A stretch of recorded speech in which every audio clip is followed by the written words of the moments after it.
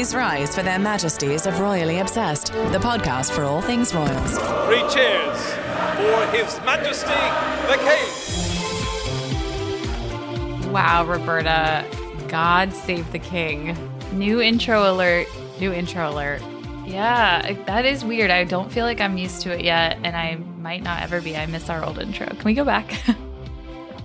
Real changing of the guard there. And welcome to another episode of Royally Obsessed for all the royal news you need to know. We have a lot coming up, but first, I'm Roberta. I'm Rachel. Follow us on Instagram at Royally Obsessed Podcast and send us an email, info@gallerypodcasts.com. You can also shop sweatshirts and totes. There's a cold snap all over right now, it feels like. Everywhere is freezing. And is that what you call it, a cold snap? I've actually never heard that. Really? Why? Yeah. What's wrong with me? Why haven't I heard that? But I like that. I'm going to use it in early conversation winter. all week. Yeah, it's definitely really chilly here. So it's get freezing your here. royal sweatshirts at shop.royallyobsessed.com. Rachel, we have a big episode and a exciting guest today. Very, very exciting. I made it like a theme where I'm like R&R, Roberta and Rachel are talking about Remembrance Day, the Regency Act, Rothy's, more details about our Boston event for Earthshot. But we also are joined by Andrew Morton, who has a brand new book out, The Queen, Her Life. He is popping by the podcast. He joined us, I guess, last time in 2020, but to talk about his new book, The Crown, and so much more. But Roberta, what are we sipping? And now it's time for the weekly royal cocktail. Well, to get us through all that, we are sipping a Thanksgiving cocktail. This is something I made last Thanksgiving, and I highly recommend it because it's so easy. All it is champagne and a splash of cranberry juice for the morning of making all the foods. Do you have fun plans for next week, Rachel? I actually was just about to say to you, I'm in denial that it's Thanksgiving next week. I think maybe because it's been so warm, that cold snap is making me feel more in the spirit. Nice but use, yeah, I'm just going to, thanks. I'm going to Massachusetts. What about you? I'm going to North Carolina. I'm so excited. We rented a place in the Highlands. So it's Cashiers, North Carolina. It's going to be beautiful and chilly. I have to pack all my winter weather gear. So I can't Who's wait. meeting you there? Are you going with your family? Yeah, my mom and dad and I love it. niece and nephew and brother and sister-in-law, the whole gang. So it'll be great. Oh, I can't wait to hear about it. That Cozy. sounds so dreamy, actually, North And Carolina we will be for sipping Thanksgiving. Cranberry mimosas, I guess you could call it. Ooh. So cheers, Rachel. All the royal refreshment photos, please. Taking a sip. All right, cheers. Well, we wanted to talk about this DM from Catherine. She wrote us to say, I live outside of Boston. I would love to join you for the Royal Earthshot event on Newbury Street with fellow Ro-Ros. I used to live in London and went to UCL where I met Kate Middleton. I will send photos and a video. I am writing a book about my time there. I hope to meet you both. Your podcast is a joy once a week. When will I be able to RSVP for the event? Well, first, the photo and video is delightful. You see Kate kind of walking into an event and engagement there. I always forget how tall she is. She's so tall. Incredibly tall and so regal. I think and in that being tall burgundy makes coat, you regal. yeah. So I'm the least regal person. Definitely same over here, 5'2", coming in strong. But Catherine, we wanted to tell you on the podcast and all of our listeners that we officially have details. The Eventbrite will be live by the time this episode comes onto your phones and to wherever you hear your podcast. But we are officially hosting an event at the Rothy's Boutique on Newbury Street on December 1st from 6 to 8 p.m. We will also be joined by a dear friend of the podcast, Elizabeth Holmes, for a short Q&A. There'll be lots of fun, lots of just royal refreshments, speaking of, and food and surprise and delight. And we can just toast to Kate and William all together, but limited capacity. Anything else you'd add, Roberta? I mean, get your tickets today. I feel like it will sell out. And we're so excited Elizabeth is joining us. And lots of other people will have such a wonderful time toasting and celebrating the royals in the U.S. and the first time in 8 years. Wales is. I cannot wait. Get your tickets today before they sell out. I really think they're going to sell out. Yeah, I'm just so excited about this. I can't wait to all be together and then also, try to figure out how we can watch Earthshot as well, or attend, or just share our experience. Yes. Royal history. What's going on? And now, this week in royal history. We're fact-checking episode 4 of The Crown, Annus Horribilis. Of course, this episode covers all of the kids' divorces, but also the Windsor Fire, which took place November 20th, 1992. The Queen's Annus Horribilis was, of course, that year, 1992. The fire was started with a faulty spotlight that was being used for renovation of the private chapel at Windsor Castle. It sparked a flame that caused a 19-foot curtain to catch fire. The chapel was completely incinerated. It was destroyed very quickly. Interestingly, Andrew was first on the scene, which isn't really shown in the episode. I just watched it, actually. I'm on that one. But the Queen was also there, and the blaze destroyed 115 rooms, 9 staterooms, which is mentioned in the episode. A tower collapsed. The roof is destroyed. Windsor is, of course, the oldest occupied castle. It's 850 years old. Incredible. And amazingly, although all of this destruction took place, over 100 rooms, the art was mostly preserved. There were only 2 pieces of art that were destroyed. The collection at Windsor includes pieces by Da Vinci, by Michelangelo, by Van Dyck. So really just kind of a miracle that it was able to be put out, even though it took 15 hours. Wow. The total destruction cost $70 million in today's dollars. It was mostly funded by admissions to Buckingham Palace, ticket prices. And we know, of course, that the Queen did give that speech that's mentioned in The Crown 4 days later after the fire. The speech was at a Guildhall luncheon in honor of her 40th year on the throne. And here are a couple excerpts from that. 1992 is not a year on which I shall look back with undiluted pleasure. In the words of one of my more sympathetic correspondents, it has turned out to be an annus horribilis. I sometimes wonder how future generations will judge the events of this tumultuous year. I dare say that history will take a slightly more moderate view than that of some contemporary commentators. He who has never failed to reach perfection has a right to be the harshest critic. There can be no doubt, of course, that criticism is good for people and institutions that are part of public life. No institution, city, monarchy, whatever, should expect to be free from the scrutiny of those who give it their loyalty and support. I think that's where The Crown really shines, is we get to see behind closed doors this speech being written and what the reaction of certain family members are, like the Queen Mother, who tells her not to be this emotional in her speech and tells her to kind of never apologize. But that's the part that's inferred, right? That's the dramatization of exactly. We don't know what happened. And that's the beauty of it, I think, because you get to see more layers to something like this. And of course, it's all dramatized, like you said, and it's made up. But I think that Peter Morgan's true to more so the context of the history going on. And so we know, you can hear her in her voice that she's struggling, that she was fighting a cold, but also that she had been near the fire watching her house basically burn down. And had, suffered some smoke inhalation and things like that. So I also want to shout out 2 honorable mentions for this week in royal history. Prince Charles's birthday, of course, he turned 74 this week, and Princess Anne's wedding on the same day to Captain Mark Phillips, which, of course, ended in divorce. There's a few other things. Kate and William's engagement anniversary. There's actually a lot going on. There's a lot this week. I know.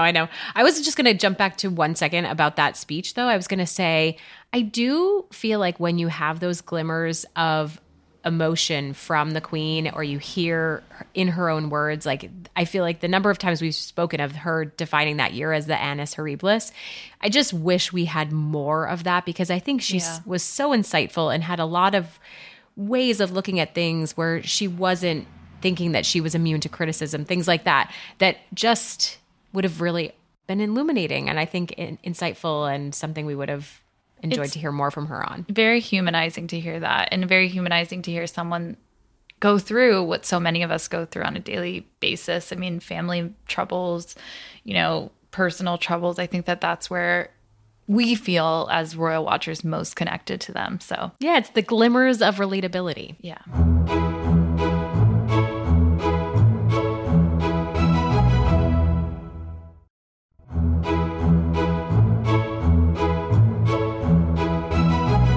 Let's talk about Remembrance Day. I just feel like November is on this fast moving pace for me. I couldn't believe it was already time for that. Even Charles's birthday, it just has taken me by surprise. But this past weekend, we saw the royals out. This is an occasion meant to remember the fallen soldiers who have served the Commonwealth. And for the first time in decades, 7 decades, we saw this led by Charles and Camilla. I'm kind of describing him, and we just talked about the Queen's speech, but I feel like Charles is kind of the emotional king for me. We're seeing just a lot more of that public. I think he teared up at the service. A lot of people that were there remarked. I just think we're seeing that human side of him a little bit more than we did of the Queen, which is a nice, I think, not to slight the Queen, but it's a nice change, I think. On that note, it has been 2 months since she passed, and her absence is just staggering to me. Every time we see these occasions that have become a little bit rinse repeat for the royals over the years, I'm just struck always by her absence. And, the last time we saw her was 2020. I went back to the photos, Roberta. Remember, it was the first time she wore a mask during the pandemic or was pictured with a mask. So it's striking. Wow. That Angela Kelly black one with the white piping. Yeah. So Saturday night, we saw Charles, Camilla, Kate, William, Anne, and Edward, and Sophie. They participated in the Royal British Legion Festival of Remembrance. Great to see them. The conversation was a lot on Kate's repeat outfit. This self-portrait chiffon blazer dress. She had lots of jewelry touches and tributes to the Queen. Her pearl earrings, which were a gift to Her Majesty on her wedding day in 1947.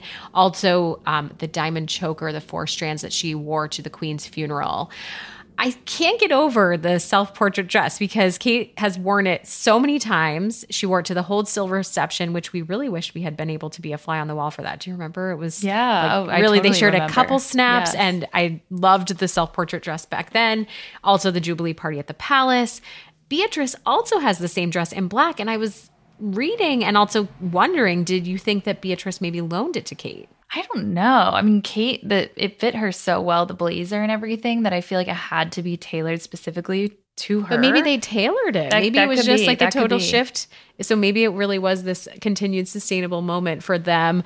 But it does feel like kind of the new Vampire's Wife or, where they kind of latch onto a brand and a specific look from that brand and then wear it. But yeah.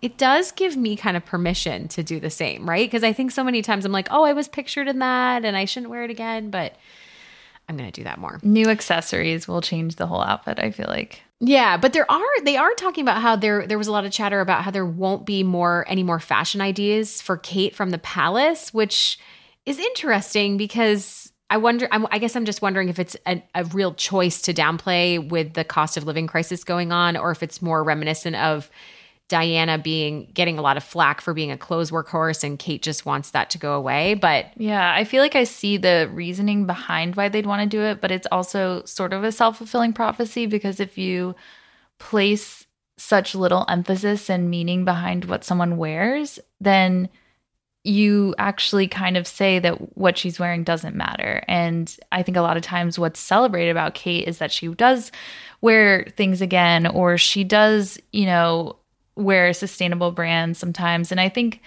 that's where they're missing out on so much. The messaging is what, we don't get to hear her speak. So that's how she communicates with us. I just think that's a miss for them. And when we do hear her speak, I think we celebrate both. I think women can do both. I think that it's okay to talk about the clothes and talk about the causes because, we care. It elevates and amplifies the causes most of the time. Yeah, exactly. Because also, like you said, there's so many messages through the clothes. But Sunday, we saw Charles lead the charge for the Remembrance Day procession at the Cenotaph War Memorial with Camilla, Kate, and William. I'm doing it here, Roberta, but I'm taking it to Kate's fashion again because to me, this was, the most striking was just her Catherine Walker dress, the Diana pearl drop earrings, the hat, which it was just, if you put her side by side with old pictures of Diana, there was so much maturity, honestly, in how she appeared on the balcony there. There was also a lot of chatter about the Bentley and Skinner brooch, which I feel like she got kind of a lot of flack. Again, there is a cost of living crisis going on, but it does sound like this was a gift, a birthday gift, because people sleuthed it out and it was purchased in January of this year was when it was up for sale. And she did turn 40 that year. Who gave it to her? I don't know. But I think Kate is allowed to have her own pieces, and it's part of the job. I don't know. What are your thoughts? I know. I see the critics' point, because there are so many pieces in the Queen's collection that she could have borrowed, and it does feel like a little bit a question mark when there is such, like you said, a crisis happening. But I think that it's also like, okay, like wear those nice, who cares? Wear the nice boots that you just spent your whole paycheck on. Like, I do feel like at a certain point we can be like, yeah, we all love fashion and we have to celebrate that. I don't know. Well, she also gets so much flack sometimes too for like cosplaying Diana or like doing these replicas. So, but how does she ever strike out on her own too if she doesn't ever have her own pieces? I liked that someone was like, she needs to leave a legacy of like, here's this piece that I gave to Charlotte. Like, I just think that that's so important to pass down. And that, I don't know, we forget that sometimes. Like, is there going to be a Kate Middleton jewelry collection that's all her own? Of course there is. But I just think that, it's like not, and I liked, someone pointed out, I think this was on Elizabeth Holmes's IG stories, that $14,000 wasn't that much for a fine jewelry piece in the end. And I was like, budget had for to them. like kind of like, I know, right? I can't even stomach that right now, but okay. But good call out as well. Yeah. I will say the men in gray, I know we use that term, but I did really like Charles and William in the gray for that processional. I think that is a very good, flattering color on men. It just looked warm. I was like, oh, thank God. Yeah, they like, looked dressed really warmly for this. Buttoned up, well dressed. All right. One other news update before Andrew Morton interview. So the counselors of state, what an interesting, turn of events this was this week. So we've heard chatter about this all the way, last year when Philip passed in April and William and Charles were both abroad. And then back in February of this year, back in May when the Queen passed. So this always kind of bubbles up about what they're going to do about the counselors of state because, of course, two of those people are no longer working royals. So before this rule was amended, it was the monarch's spouse and the next in line in succession that was above the age of 21. So that, of course, is Camilla, William, Harry, Andrew, and Beatrice. Actually, three of those people are not working royals since Beatrice is technically not. These people must live in the UK, which Harry, the loophole there, I guess, is people said that he has Frogmore Cottage still, which they pay rent on. And you always need two to carry out anything. This is like shoes. There always needs to be two to function. So you have to have two of them, which makes it even harder if Andrew, of course, who's not a working royal, and Harry, who's in the US most of the time, are not able to be called on. Because if William is out of the country, then it's just Camilla and Beatrice. So you can see how there's a big problem here. So Charles asked the House of Lords for permission to amend and increase the number of counselors of state by 2 and add his siblings, Anne, who's 16th in line to the throne, and Edward, who's 13th. Then they can deputize on his behalf. They have a lifelong tenure for this. And so he asked them to grant that, until Anne and Edward pass, that they're allowed to be counselors of state, which is not the same as the other counselors of state. And these people are authorized to carry out official duties of the sovereign, privy council meetings, opening parliament, like William and Charles did for the Queen in May, signing documents, etc. It's all like really paper pushing, boring stuff. And if, like I said, you need two. So two people will be able to carry out these things on behalf of the sovereign. So a birthday gift to King Charles. This is basically already passed the House of Lords. He has amended these Regency Acts so that Anne and Edward are added. I feel like this is so well deserved on both their parts. They're both workhorse royals that just, especially Anne, like it's amazing to think that she wasn't able to step in for her brother in this case, and now she can. So I wanted to play a clip of the House of Lords, the message that King Charles personally signed to them. My lords, I have the honour to present to your lordships a message from His Majesty the King, signed by his own hand. The message is as follows. To ensure continued efficiency of public business when I am unavailable, such as while I'm undertaking official duties overseas, I confirm that I would be most content, should Parliament see fit, for the number of people who may be called upon to act as councillors of state under the terms of the Regency Acts 1937 to 1953, to be increased to include my sister and brother, the Princess Royal and the Earl of Wessex and Forfar, both of whom have previously undertaken this role. By the way, there's like, if you watch the video of that, there's like one guy nodding the whole time and the rest of the people are basically asleep, which is very much, this could have been an email energy. Like, I feel like Buckingham House could have just released a statement and been done with it. But no, they have to go through the right channels for this. It's a legal matter. And so this discussion is this sort of like the royals, especially King Charles, packing the courts?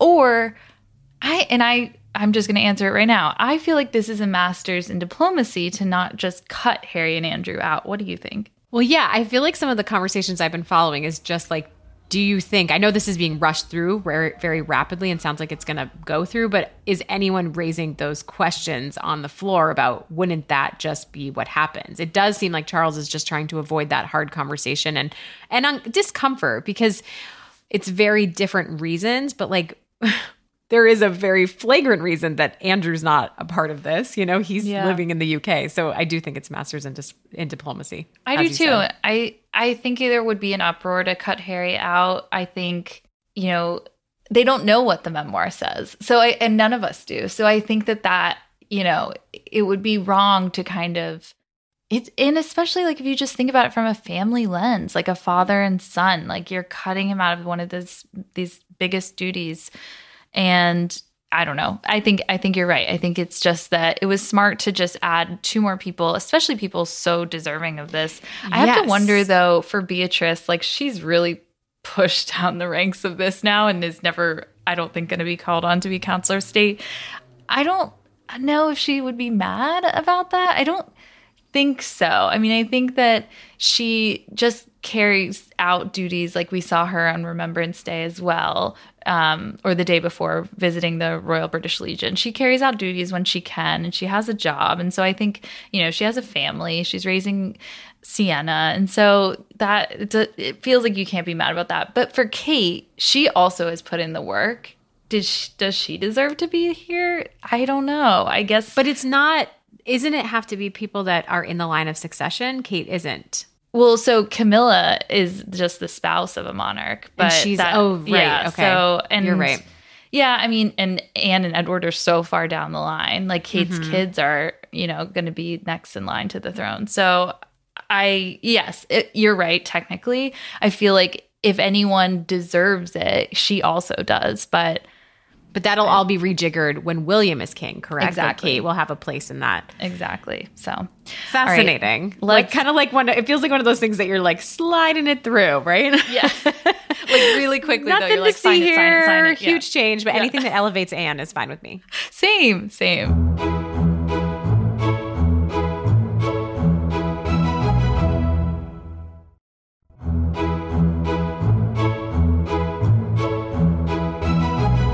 And now our conversation with author Andrew Morton. We're lucky enough to be joined by Andrew Morton. You may have seen him recently on Netflix. Well, he was acted by Andrew Steele. As a reminder, he's the journalist who Princess Diana trusted to tell her side of the story, which became the New York Times bestseller, Diana, Her True Story. He's also written numerous biographies about the royals. His latest is The Queen, Her Life, which is out this week. It's actually out today, the day we're recording. So congrats on the book, Andrew, and thank you so much for joining us. Thank you very much. It's, an exciting day. It's an exciting month for you, too. I mean, I feel like with The Crown, there's so much going on. You're everywhere. I know. It's been great. It's been a real trip down memory lane, I have to say, watching myself on The Crown, interacting with Elizabeth Debicki, who plays Diana. It was quite kind of unnerving because it took you back 30 years to all that time when I was interviewing her for the book. Well, that's what we kind of wanted to kick things off with is before we get into the book, The Crown season 5. So we want to hear, how would you rate Andrew Steele's performance and what it's like to see that story play out on screen for you? I thought Andrew Steele seemed very compassionate and thoughtful and credible as a writer, and I think that they were trying to convey the sense that I was someone that she could trust, which of course she could, and she did. And I found the whole thing obviously authentic because I'd been one of the consultants on it.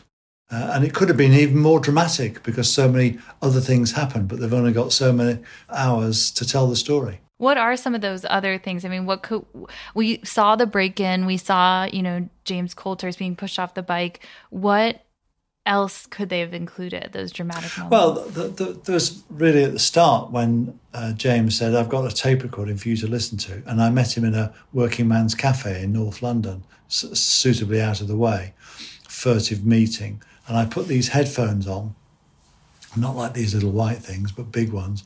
And all around me, all these memory were eating their bacon and eggs.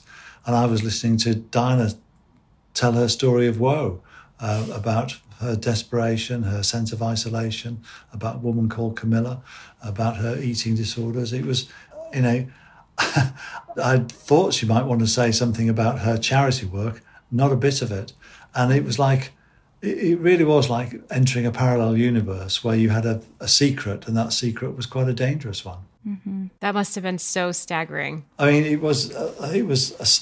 it took a while to even absorb because, at the time, I, like everybody else, I believed in the fairy tale that Charles and Diana were, they had 2 children. They seemed reasonably happy. And I'd followed them on tours. They seemed okay. I mean, no great fireworks, certainly after the early years, but nonetheless, they seemed to have a working partnership, but not a bit of it. I mean, as I discovered, Prince Charles, now King Charles, was effectively living with another man's wife at Highgrove. Wow. And Diana was in despair. Wow. So we see kind of, you've obviously seen this season, we see a little bit of the hints of phone tapping. We obviously, like I mentioned, saw this breaking in of your office, the camera that got stolen. I know you mentioned that. Were there other moments like that kind of gave you, the goosebumps or made you question what was going on? Well, it was, more taking precautions. So, for example, I'd use payphones rather than use my office phone to speak to James. And it was interesting as well, when you saw the Panorama episode, they all decamped to Bournemouth to do the editing of the Bashir interview. And that's because they felt that they were being watched. And so, that sense of paranoia, that sense of dread is very quickly quite pervasive. How was it consulting for the show? I mean, are they fact-checking you? What's required of that job? It's quite fun, actually. It's like a Zoom meeting like this with 4 or 5 people, and they ask you questions like, what was the colour of your daughter's wallpaper? Because I had an office in there. Wow. What month was this? What month was that?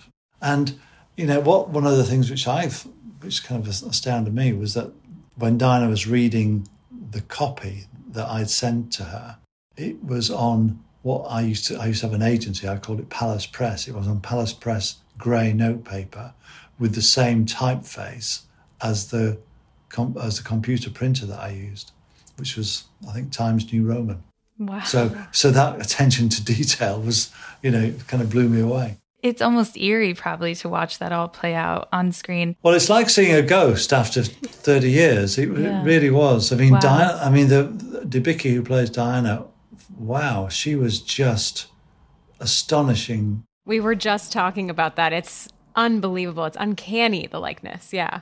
Well, I saw her on The Night Manager a few years ago, and I said to my wife, that will be the next Diana for the Crown. And I was right. And because she's got that kind of rangy walk and kind of the eyes down, the eyes up, flirtatious look. But also the speech patterns were absolutely identical. I mean, it did help that there are various tapes, extracts of tapes around that she can listen to. And although you did consult for the show, is there anything they got wrong about the portrayal of you or the events around your book, Diana, Her True Story? Well, the first question they said was, why are you cooperating with Andrew? Why do you want to speak to? Why are you doing this? Yeah. And she comes out with a reason. Well, I never asked her, why are you doing this? For the simple reason she might have thought, yeah, why am I doing this? Right. Yeah, get out. So That does seem really funny. As like, would you ask that question? No, you just want the story. You're a journalist. No, yeah. well, the point is the strategy worked. I didn't meet her. She didn't meet me. I sent her questions. She did say to James, what does Andrew think, about on lots of occasions. So I was, in her mind, like a referee on various issues, and being the kind of voice of reason in the background, it kind of worked. What do you make of the backlash against the series and the request for the disclaimer and all this hubbub that has gone on in the weeks leading up to the premiere of season 5? Is it justified in your opinion? No, it's absolute tosh. I mean, I have to say that John Major and Tony Blair were bounced into making statements about something they'd never seen, which, as a public figure, they should never have done. Prince Charles and his meeting with John Major, of course, talking about the possible abdication of the Queen, didn't happen, but it was part of the drama, and a made-up drama about Prince Charles wanting to take over the monarchy and make it more progressive. I mean, he comes across, quite frankly, as the hero of the piece, questing, dynamic, progressive, thoughtful. I mean, there's even an infomercial for the Prince's Trust at the end of one episode. Yeah. So I don't know what, I think Peter Morgan was after his peerage. So, I mean, I'd turn it on its head. Yeah. He was way too kind to Prince Charles. Yeah, and you had like Judi Dench weighing in, you had a lot of people talking about it. All of whom hadn't watched it. Yeah. Right. Do you have any regrets? Because like you said, you're flashing back 30 years and not just the dramatization, but do you have any regrets about watching your role in history kind of play out on screen? I mean, it must be very surreal in that capacity. Well, no, I mean, actually, it's taken them forever to work this out. I mean, there was a film made about how the book was done in 2004 called The Biographer. But it was very little seen. Faye Dunaway was in it. Brian Cox played my publisher. Paul McGann played me. And but I think it was shown in Germany and possibly on Sky TV. But not it wasn't widely released or reviewed.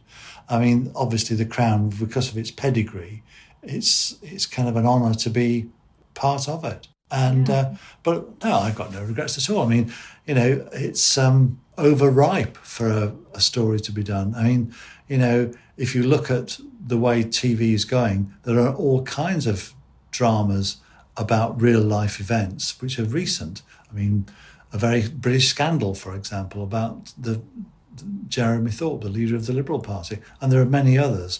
And this is one of them, one of that trend. It's probably the most noticeable of that trend because it creates so much fuss. Mm-hmm. Yeah, very true. I think the casting for you, they did so well. Did you have any input in that at all? Were you able to be like, this guy's the one? No. that would have been kind of cool. I wish. No, it's very much their show. They didn't send me a script or anything and say, what do you think to this? Mm-hmm. Well, it's quite a thrill. But it was fun. I mean, I found it fun. It's just, it makes a difference from tracking down footnotes for books. Yeah. Oh, yeah. Totally. When did the Zoom meetings for asking you to consult, when did those start? Was that a long time ago they were prepping for this? Or?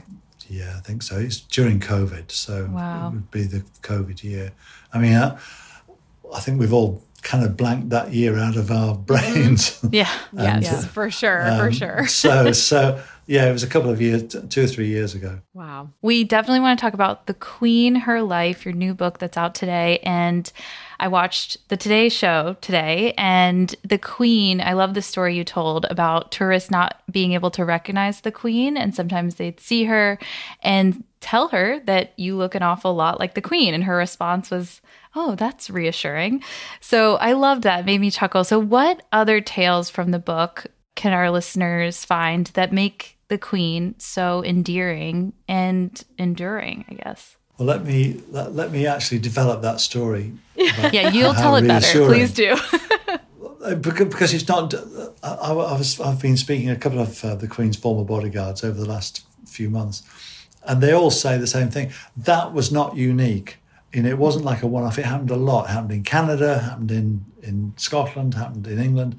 And one of the best stories is told by a former bodyguard called Dick Griffin, who says that he and the Queen were out for a little picnic just on their own, and two American hill walkers, two hikers, came through the Balmoral estate, through the heather, through one of the paths, came across them, and they passed the time of day, didn't recognise the Queen at all. And as they were chatting, they said to Dick, said to the Queen, do you come here often? And the Queen said, oh yes, I've been coming here for 80 years. And she says, I've got a place over in the next valley.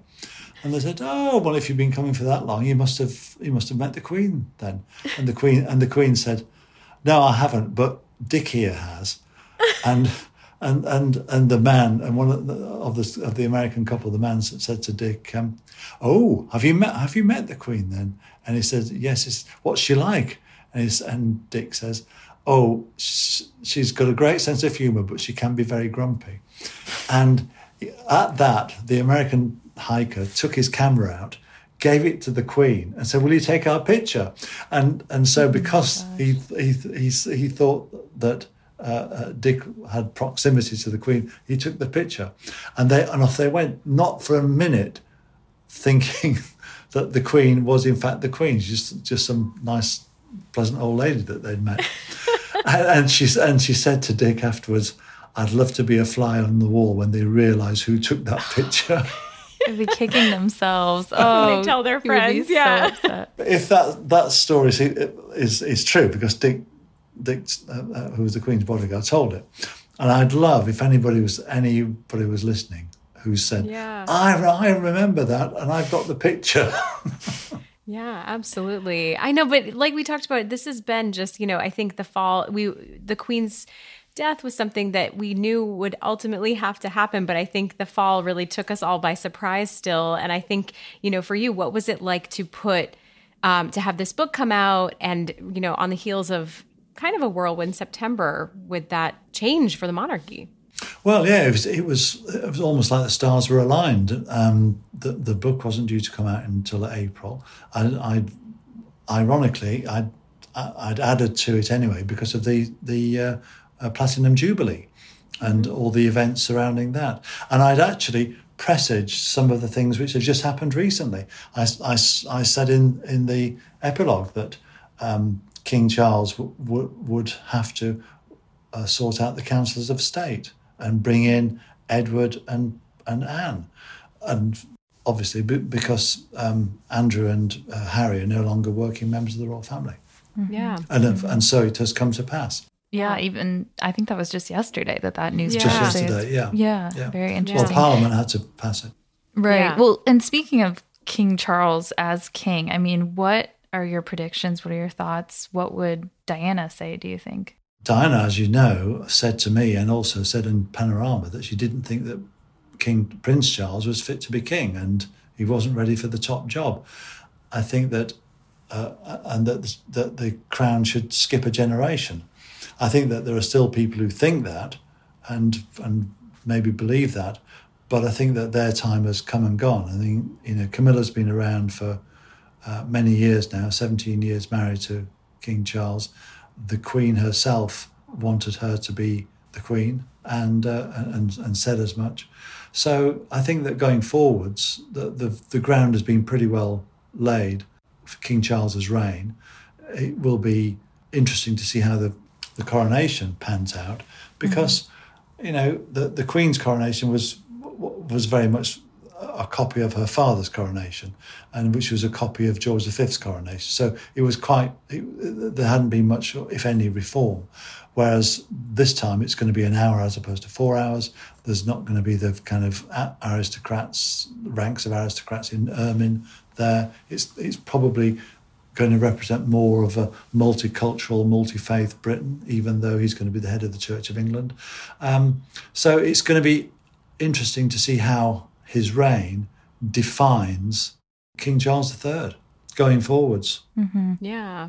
I know. I feel like we're very, optimistic. I think so far so good with seeing kind of how he's handled a lot of these situations. And we're seeing, I think one thing that's unique is we are seeing more vulnerability from Charles. I think we're seeing a little bit more of his human side, which I know you've likely noticed as well. Yes, indeed. In fact, my daughter, Lydia, was one of the first people to shake his hands when they went on their first walkabout outside Buckingham Palace. And she was standing nearby where the woman who kissed him was.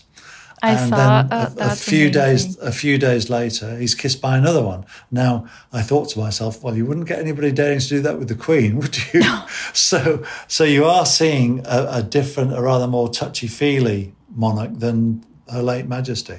Yeah. What about William and Kate's role in it all? Do you have any predictions in that sphere with how William will kind of be more of a presence? We see Kate popping up at so many events. Everyone's saying that there's a lot of pressure on her. Well, I mean, there is pressure on them. They're doing pretty heavy lifting now in the royal world, and trying to bring up 3 kids. And trying to be not sending them off to boarding school, having them live at home, and so they've got a pretty full diary. Yeah, I know. I thinking about boarding school, I feel like now there's going to be less Christmases at the Middletons and more at Sandringham. It seems like they're definitely gearing up to be just always in Charles and Camilla's orbit, seems like. But we'll have to see. We need to ask you, though, Prince Harry's memoir, Spare, comes out in January. What are your thoughts? Well, it's going to be an interesting exercise. I mean, he's got a lot to say about his mother's funeral, about obviously the clue is in the title, Spare. He's obviously referring to the fact that he was the spare to the throne, the William's wingman, as it were. And it will presumably deal with his relationship with his brother and his father. Will it affect the coronation? I doubt it. I mean, I know that the palace are on tenterhooks about controversies surrounding King Charles and the crown having been navigated. I'm sure that they've got enough time to navigate past whatever Harry has to say. Mm-hmm. Yeah, it'll be a busy couple of months. I know we're anticipating also the docuseries from Harry and Meghan as well. So a lot to look forward to at the end of this year and into 2023 with the coronation and everything too.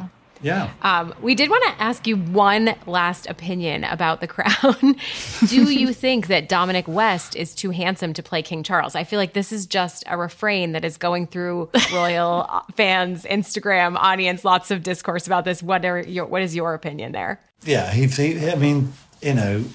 Dominic West was born to play Lady Chatterley's lover. He's kind of he's the randy gamekeeper, and he's not got that kind of diffidence that King Charles has. He's just 110% testosterone. Yeah. But he wears the role well. Like, I feel like I'm believing so far, but I think he's very, very handsome. It's very generous of Peter Morgan. I feel like that. Well, I have to say, yeah, Peter Morgan's, as I said earlier, he's turned all these people whinging on about Prince Charles's characterization. You couldn't have a more progressive, intelligent, thoughtful, sensitive, caring human being than the Prince Charles painted by Peter Morgan. Well, thank you, Andrew, so much for joining us. This was such a delight to talk to you again. And the Queen, Her Life is out today. And we're doing a giveaway, which is exciting, on our Instagram. So everyone go enter that. And thank you for joining us, Andrew. Thanks for inviting me, and nice to talk to you. Bye.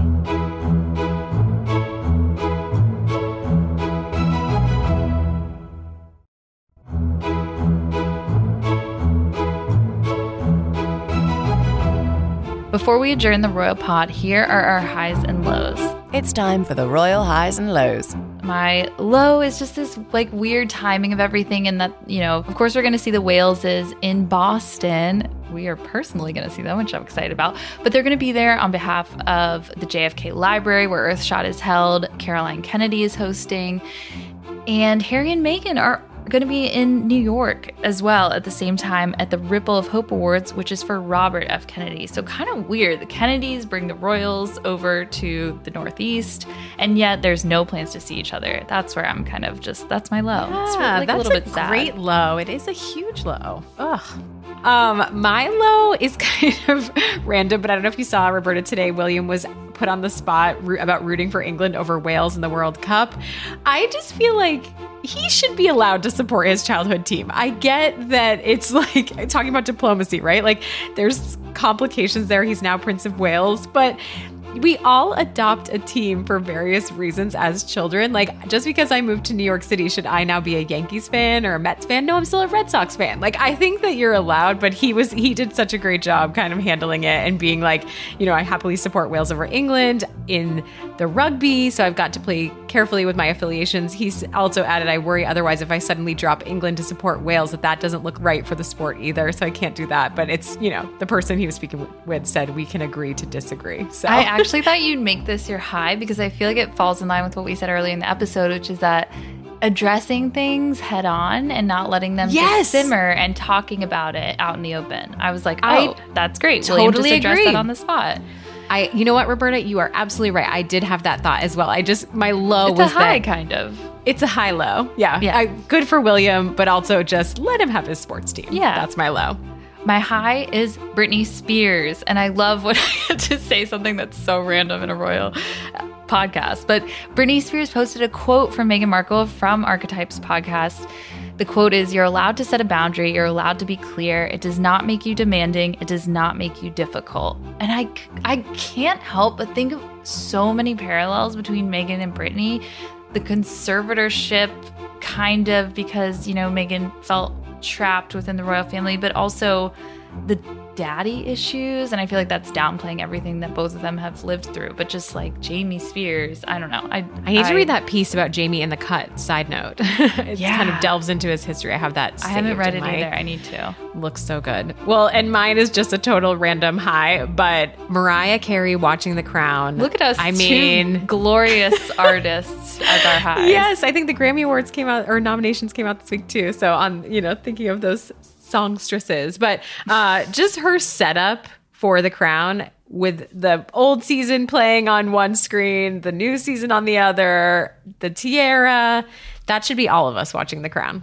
That was incredible. I want to like go to Mariah's house and watch with her. Next season, Roberta, let's do that. We didn't do it for this one, but next season, the final. Just a reminder before we close, leave us a royal rating. Here is a rating from Lisa. She says, "You ladies knock it out of the park each week. Fairness, fashion, and facts. What more could you want? Keep going. You were the bright spot in my week. XOXO Lisa from Pennsylvania." Shout out, PA. Woo-hoo. I love it. Thank you so much, A lot of Lisa. fashion in this episode. Fairness, fashion, facts. What was your RRR? Regency, Rothy's, and Remembrance Day. Oh, yeah. Good. I know you like that stuff, Roberta. Love it. Remember to subscribe so you never miss an episode. Please leave us a review like Lisa's. We love it. Clearly, obviously our tone right now makes our weeks. You can send us an email, info@gallerypodcast.com. And till next week, God save the pod. That was a good one. Her Majesties of Royally Obsessed have retired for this episode. God save the pod. And if you fancy the podcast, give Royally Obsessed the royal rating of 5 stars on Apple Podcasts. Follow us on Instagram at Royally Obsessed Podcast and join our Facebook group, Royally Obsessed. Royally Obsessed is a Gallery Podcast production.